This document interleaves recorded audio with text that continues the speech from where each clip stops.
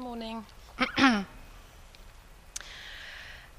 truly out of my comfort zone here. My life changed in 2006, and the events that followed were the beginning of my walk with Jesus, although I didn't realise then.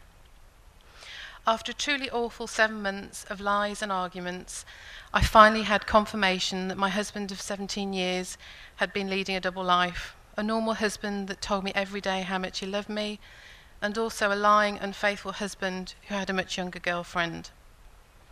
I left him immediately and set up a home for myself and my youngest son Harry, who was 14 at the time.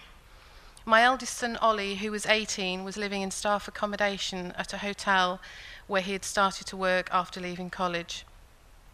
For 11 months, I rebuilt my life emotionally and practically, taking up a second job to compensate for the lack of any financial support from my husband, who had moved abroad to escape the mess he had left behind. Day by day, my strength and self-esteem returned, and my beloved sons were a huge factor behind this.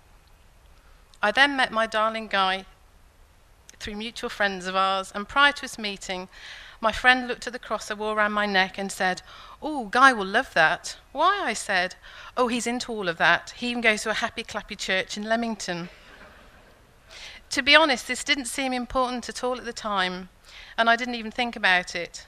Little did I know that this was just another few steps along that path.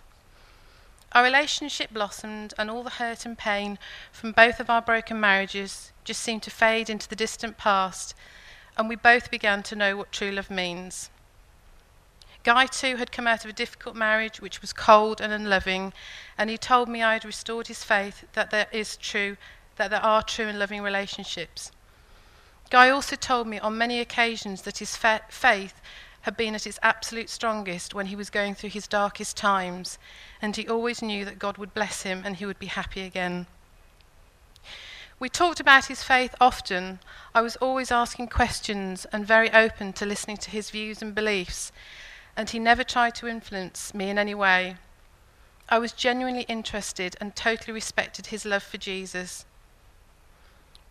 Guy very much wanted to move to the Cotswolds, and although we didn't discuss openly about our future, we both knew that this is where we would eventually be together, specifically in or near Chipping Campden.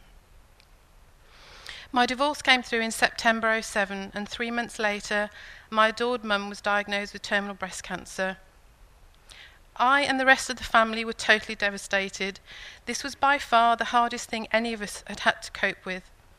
But we all supported each other and, of course, Mum during this terrible time.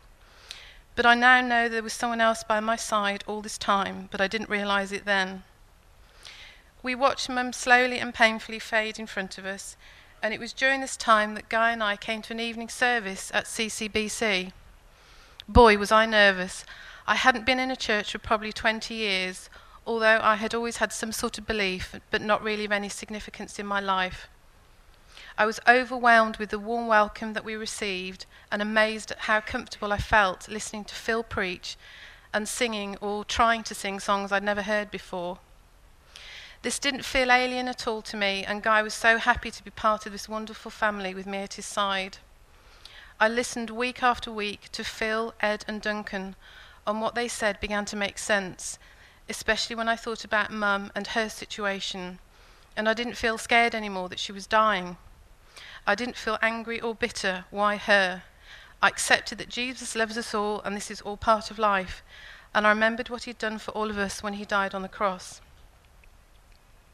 Guy asked me to marry him a year ago today, and of course I said yes. So we shared the news immediately with Mum and Dad as we knew time was beginning to run out, and it was very important for Mum to know I was happy and that Guy and I had a wonderful future together. She was delighted. She passed away 3 months later, and I was honoured to be at her side, holding her hand when she finally went. The day before, I sat with her and prayed to Jesus to welcome her with open arms and to end her terrible suffering. I had this wonderful picture in my mind of him welcoming her, his beautiful warm smile filling me with love and hope. I only told Guy about this recently.